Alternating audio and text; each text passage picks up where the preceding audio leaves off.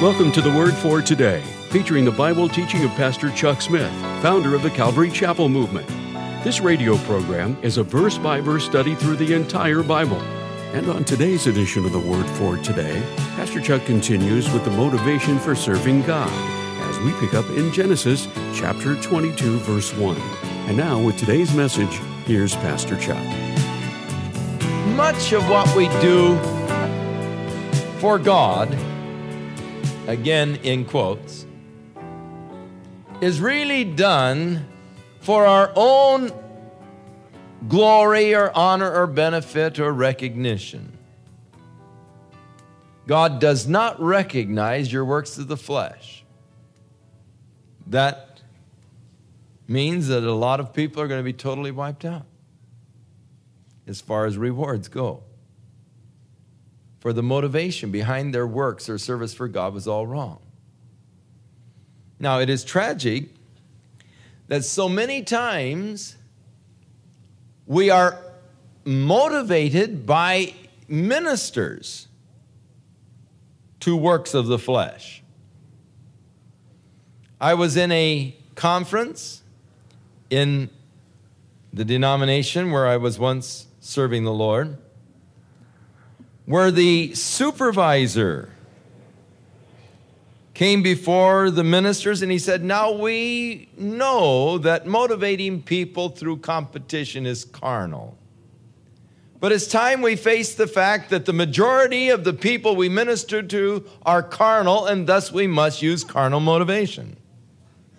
And so we're going to have a great contest in which we want each of you pastors to challenge another pastor in his church to an attendance contest and get this competitive thing going.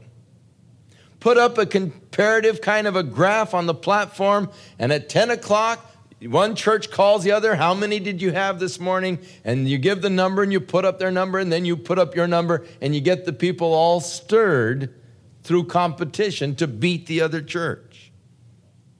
And then one of his cronies, by prearrangement, stood up and said, that's a tremendous idea, but I make a motion that our whole division challenge another division to a contest.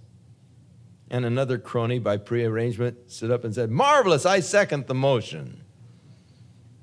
Whipping them into a frenzy, the superintendent said, all in favor, stand to your feet. And they all stood but me. And some of the other young ministers that I had been in some of the sidewalk seminars with, seeing me sit down, sat down also. So after the meeting, the superintendent called me. And he began to talk to me about rebellion and cooperation and things of that nature. And I said to him, well, let me tell you that I am really in a quandary over this. Because when you introduced the whole concept of competition, you yourself admitted that it was carnal motivation. But that we had to recognize that most of our people were carnal. And thus we needed to use carnal motivation. I said, I don't think that I agree with that in principle. I don't think that we should come down to their level, but we should seek to stay on a higher level and lift them to a higher level of relationship where they don't need carnal motivation.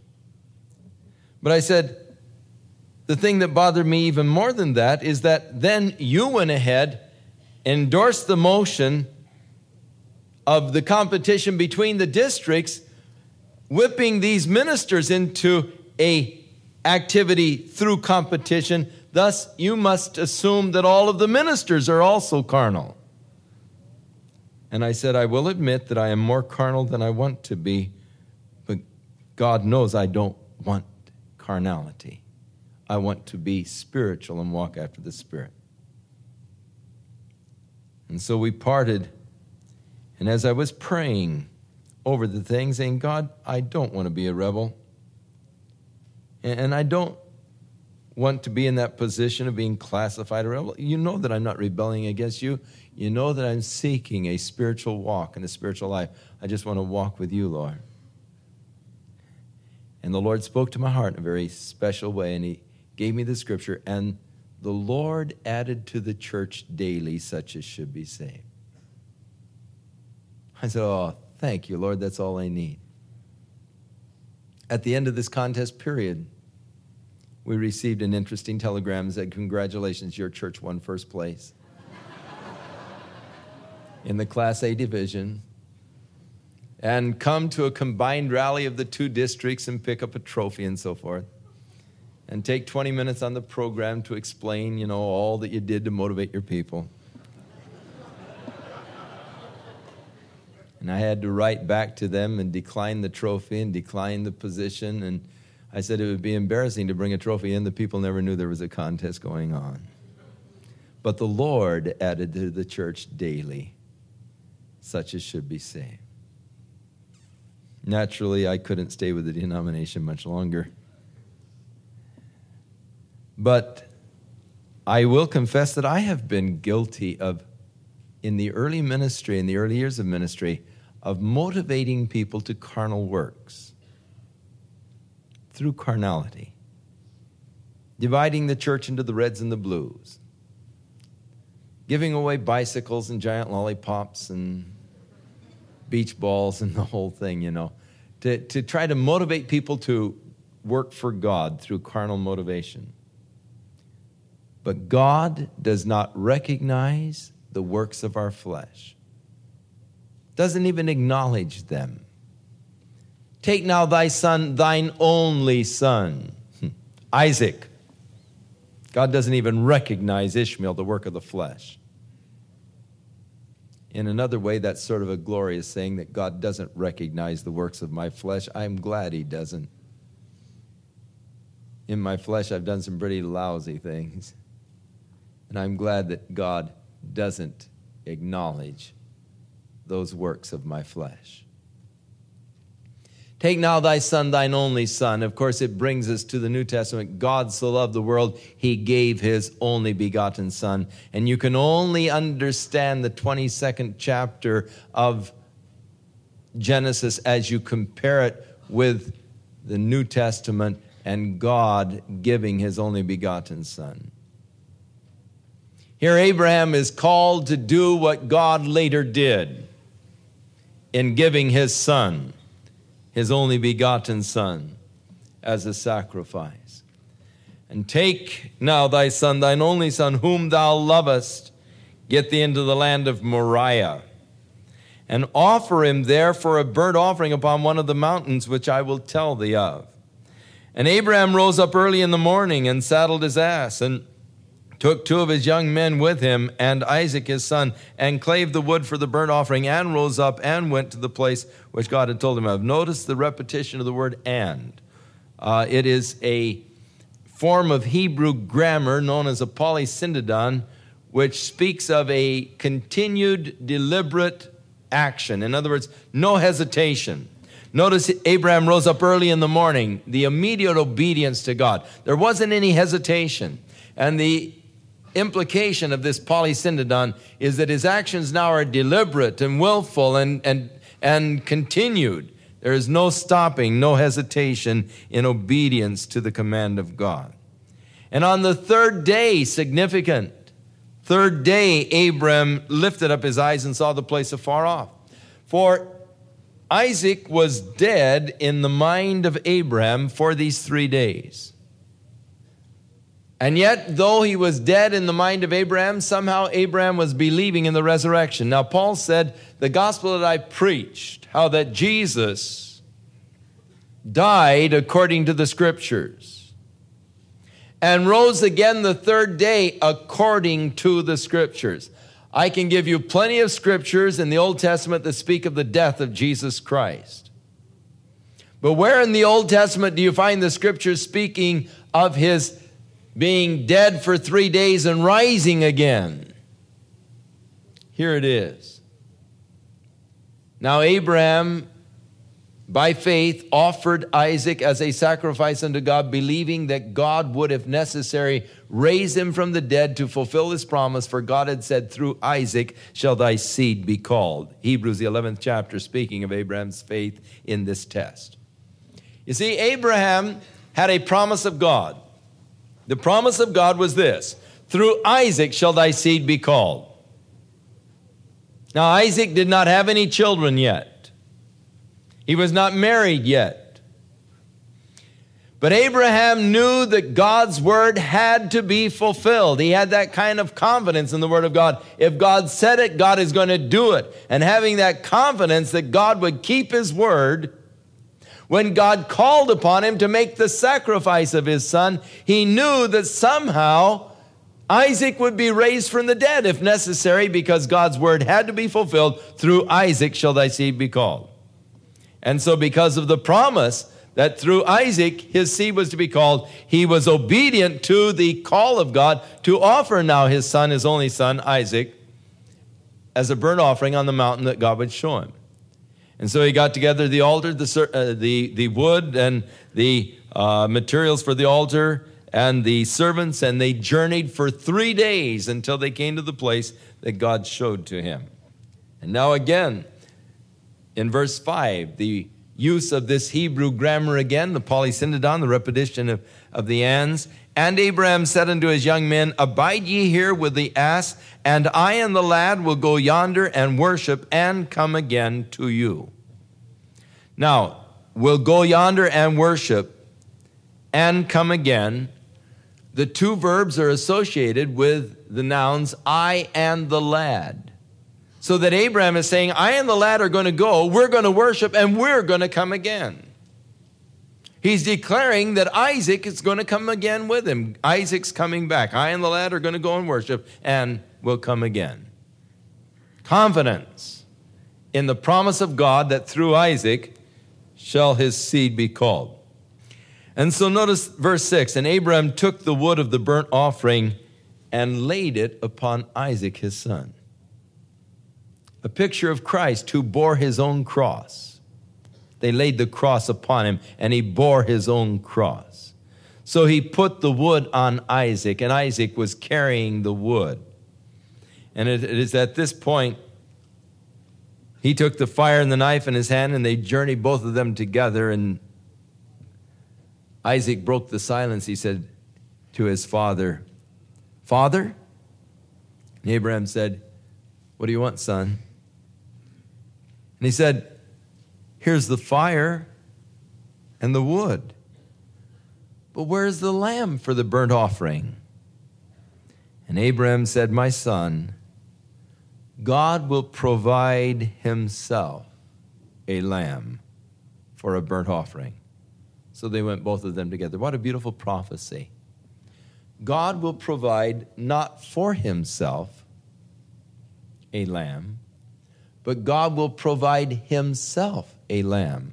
For God was in Christ reconciling the world to himself. And here Abraham is prophesying the fact that God is going to provide himself as a lamb for the burnt offering.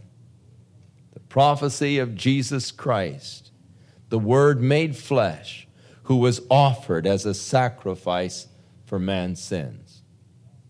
So they journeyed, both of them, together. Now, don't let the term lad confuse you. This term lad is used for an unmarried man. Till you were married, you were still a lad.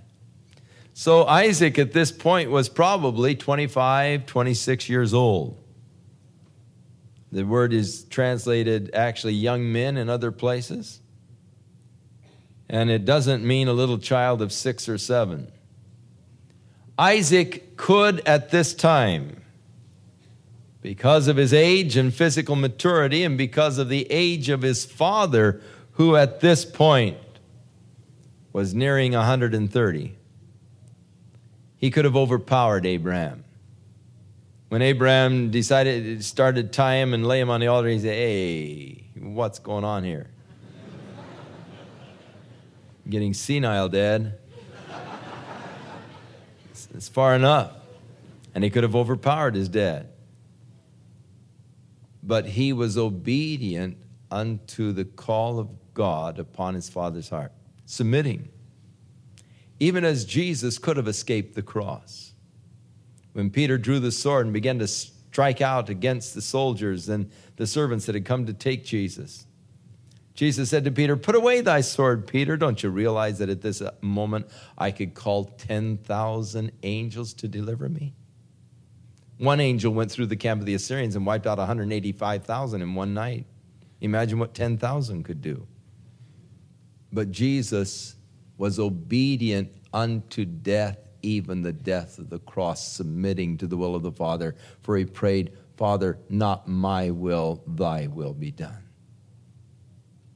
And thus submitting himself to the will of the Father, even as Isaac was submitting unto the will of his father Abraham.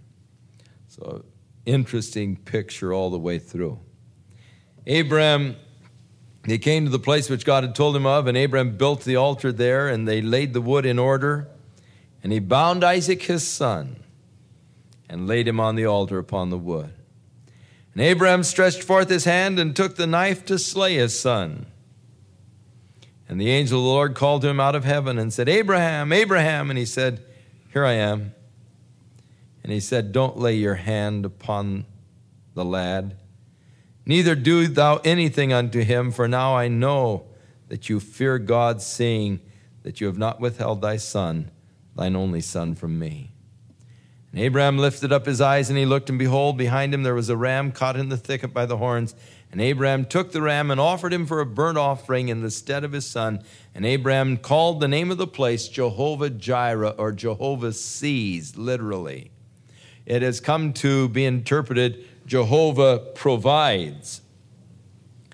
But literally in the Hebrew it is Jehovah sees.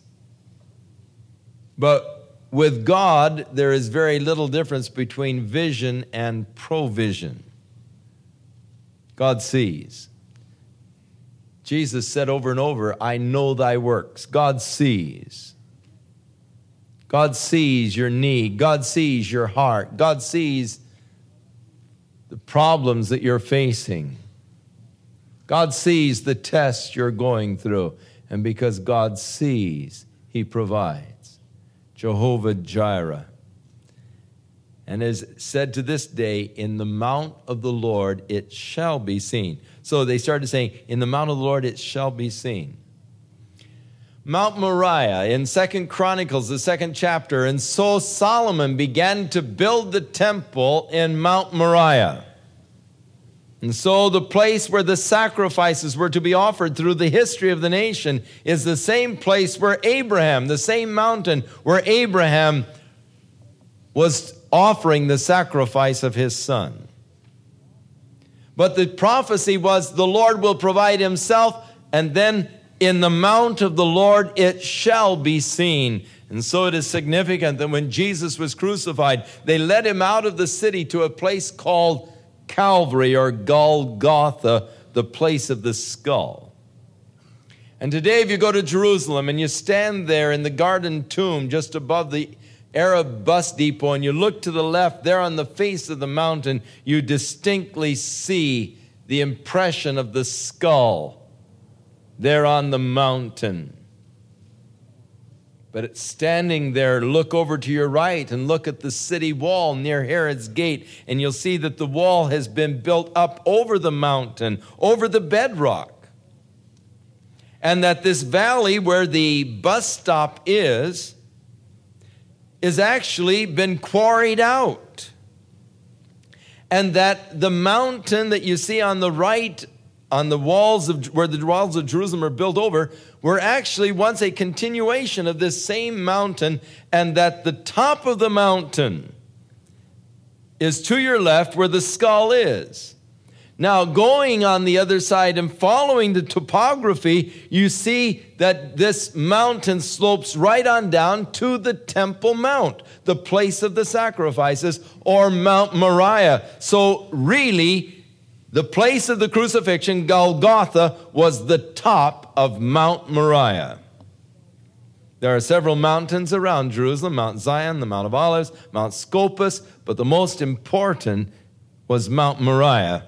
And Mount Moriah crested above the area where the skull is, the place where Jesus was crucified. Abraham, no doubt, took Isaac to the top of the mountain, because usually when they would build their altars, they would build them right at the top of the mountain. And so at the very spot where Abraham built the altar in obedience to God, and he prophesied, God will provide himself a lamb, and the people picked it up and said, in the mount of the Lord it shall be seen. 2,000 years later, God provided himself a lamb for a burnt offering. It was seen. For God was in Christ reconciling the world to himself, and in the very spot where Abraham built his altar, the cross of Christ was placed, as God gave his only begotten Son because he loved the world. And so we have that beautiful picture here in the Old Testament as Abraham was acting out a drama that would later on in history become a reality, where God gave his only begotten Son, that whosoever would believe in him would not perish, but have everlasting life.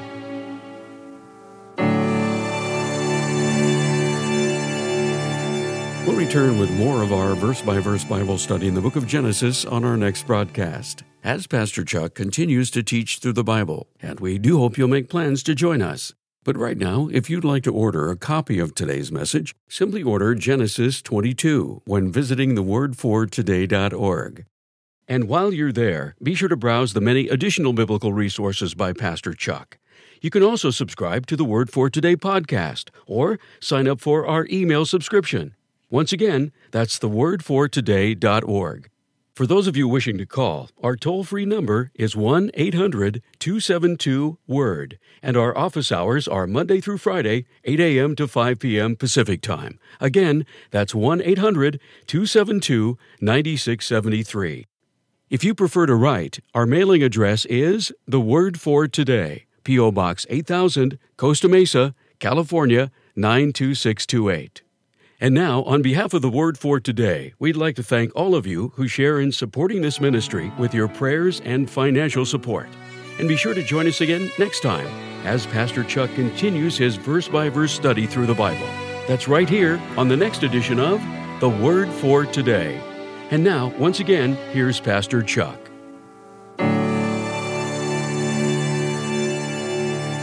May the Lord keep his hand upon your life, and may he open up your heart and your mind and your understanding to the things of the Spirit.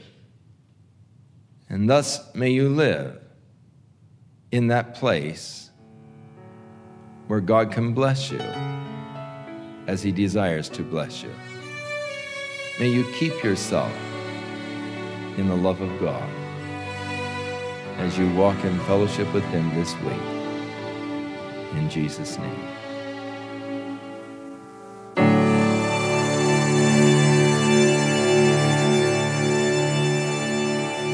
This program has been sponsored by Calvary Chapel of Costa Mesa, California. For years, Pastor Chuck was asked thousands of questions. This new guy that my mom married, he thinks that the Christian beliefs are foolish, and I was wondering if that's going to affect my mom's walk. I'm a Christian. I'm trying to fight the addiction of smoking, and are those things going to keep me from going in the rapture? Is it okay to use your tithe and give it to someone who's going on a mission trip instead of giving it directly to church? The Word for Today is pleased to present an ebook called Biblical Counseling by Chuck Smith, listing over 200 topics that include Pastor Chuck's commentary and the scripture references he used. Topics include addiction, business relationships, depression, lawsuits, sexuality, training children, and so much more.